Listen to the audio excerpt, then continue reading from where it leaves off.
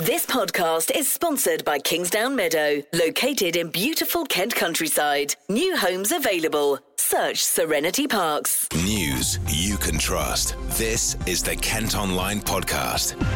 Hello, and thanks for downloading today's episode. I'm Jamie Long. I hope you're okay. It's Thursday, the 25th of March.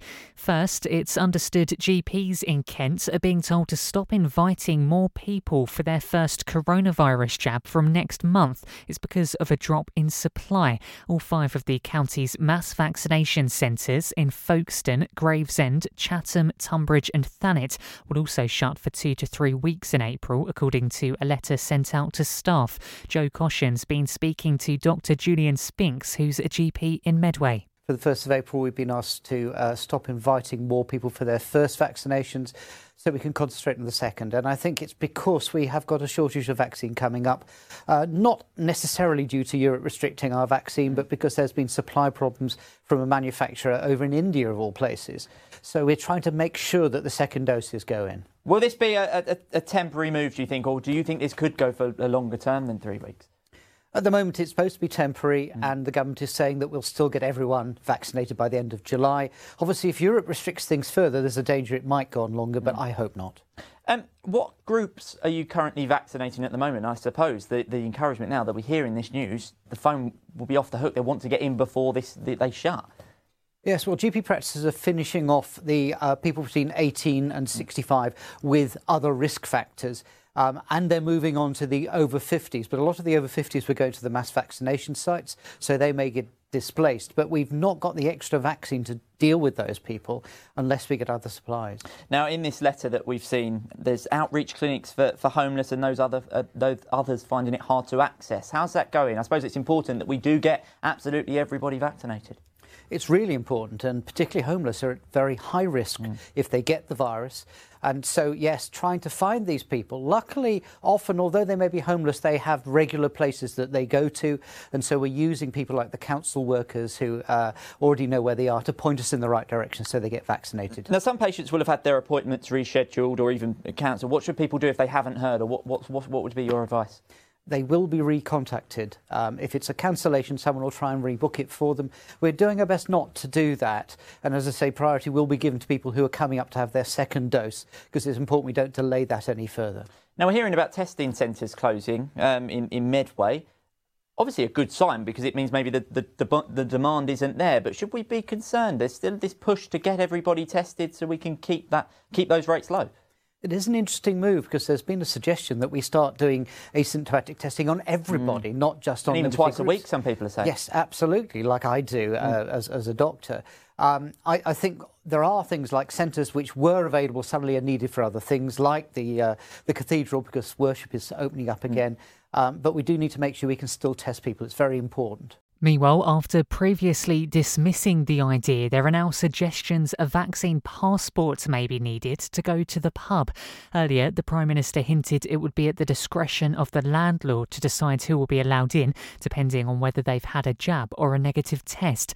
But Boris Johnson says no decision's been made yet, as it may not be possible to implement it.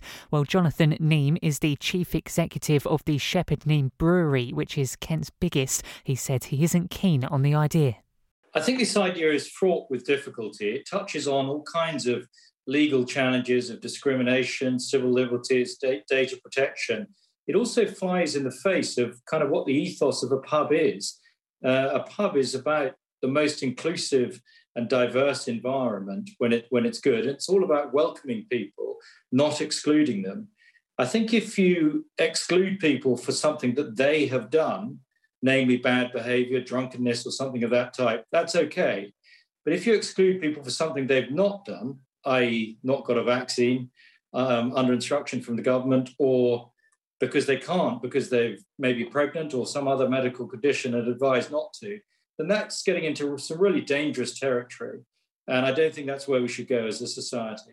The general sort of thesis here that outlets will be trying to demonstrate that their outlets are safe for their customers and wish to reassure their customers with all the other measures that have been taken is absolutely spot on. The industry spent $450 million collectively after lockdown 1 to put in screens and all kinds of other measures. And actually the consumer responded very strongly, saying they felt safer in a pub environment than many other environments. But to bring in an additional measure, just as we are trying to taste freedom, June the 21st is when we all hope that there will be no more legal restrictions. That strikes me as a retrograde step that we should avoid. The Kent Online Podcast with Serenity Parks. Elsewhere, a woman's started a petition calling for better lighting around Tunbridge Wells to make people feel safer after dark. 29-year-old Jemima Compton set it up after realising how the area was pitch black in places. Phil Wellbrook's been speaking to Jemima in Grosvenor and Hilbert Park in the town. It wasn't until really I started walking my dog when it started getting dark in the winter that I realised how much of an issue it is, because you've got so many dog walkers in this area, you've got so many people, and it's not just, young women that I see as vulnerable in this situation. I see a lot of people that are a little bit older and they can still feel very, very vulnerable. And really this is about everyone's safety, not just about women's safety. And I think the current zeitgeist and in the news, we've got a lot of pressure on the government especially to make women feel safer. But I think that's the perfect moment to be talking about this, but I don't think it's necessarily just about women's safety. The current climate that we're in, it's kind of more in the news than ever, isn't it, women's safety? I suppose, was that the kind of trigger point for you where you thought, well, actually, looking even on my own doorstep, we need to make a change here? Yeah, definitely. I think where I've lived in South London for quite a long time, I saw, I got followed home a few times. We had some really scary incidents with my housemates, but actually moving here and seeing that it is still an issue here. People do still feel very nervous. And I'm not saying that if we have lighting, no one is ever going to be attacked and crime is going to go down to zero. But if people feel a little bit safer and a little bit more empowered to go out after dark, then isn't that better for everyone? It just feels like people shouldn't have to limit their days to daylight. And if you want to, walk your dog or go for a walk after 5 p.m. on a winter day, then there should be something that makes you feel a little bit safer at that time. Are there almost no-go zones in this park for you? Or, obviously when you do your kind of cut across, it's just a case of, right, got to basically bolt it across because you don't want to be hanging around? Yeah, exactly. There are areas that in the evenings, in the winter, I just don't take my dog for a walk in the evenings in the winter anymore, just because it's so dark in so many areas that even coming just to the pond and back, that's the only lit route. And then the whole rest of the park is completely unavailable. And you do see dog walkers with, light up scarves and light up collars and torches. And there is a very strong and lovely dog walking community around here, which I think does make people feel safer. But still, if there's no one else around, it can be really intimidating. Well, more than 500 people have signed her petition in less than a week. The council say they're working hard to tackle crime and antisocial behaviour. Kent Online News. Elsewhere, a Canterbury dad who broke his baby's leg and injured her mouth with a dummy has been jailed for 1 year. A court heard how Daniel Baker pulled his 2-month-old daughter across a sofa in a flash of rage and tried to stop her from crying. She was taken to hospital, but the 24-year-old from Warwick Road pretended he didn't know how the injuries happened. He later confessed to his partner, who told the authorities. 2 Kent branches of Santander are among more than 100 that will close by the end of August. The banks carried out a review and decided to shut the ones in Margate and Hempstead Valley. They say there'll be no compulsory redundancies though, and around 5,000 staff will be offered the option to work from home. The Kent Online Podcast with Serenity Parks. Now, popular outdoor pools in Faversham are going to be refurbished to protect swimmers from the sun. A large overhead canopy is going to be installed at the site in Leslie Smith Drive. The pools would usually attract almost 250,000 visitors a year, but because of the pandemic, they've had to rely on donations to see them through.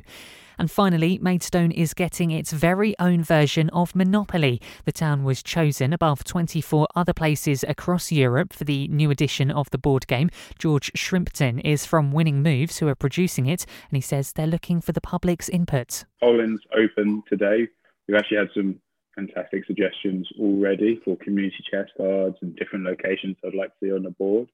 And we go through all the most popular suggestions and we put together the Maidstone edition of Monopoly. It can be nice little facts, different bits of trivia that are key to Maidstone, really, that people outside Maidstone may not really know, including myself. And that's why it's so important that you guys write in and let us know what should be on the board. We go through all the different suggestions that people have written in, work out what are the best ones, the top ones, filter out some of the more controversial ones. I'm sure we always get the odd both-face situation coming on again. Well, these people in Maidstone have put their thinking caps on and told us what they'd like to see in the new version. Of the old entrance into Maidstone, that one. That's at the Archbishop's, near the Archbishop's Palace. Yeah, it is. And entrance to College Avenue. Just the Victoria statue. That would be nice. We're going to have anything at the new Monopoly. It will be the new museum. And you can read all about the new Monopoly game at kentonline.co.uk. Well, that's all for today. Thanks for listening. Don't forget you can always subscribe to the IM News app, which will give you access to all of the KM Group newspapers. Just head to subsaver.co.uk. News you can trust. This is the Kent Online Podcast.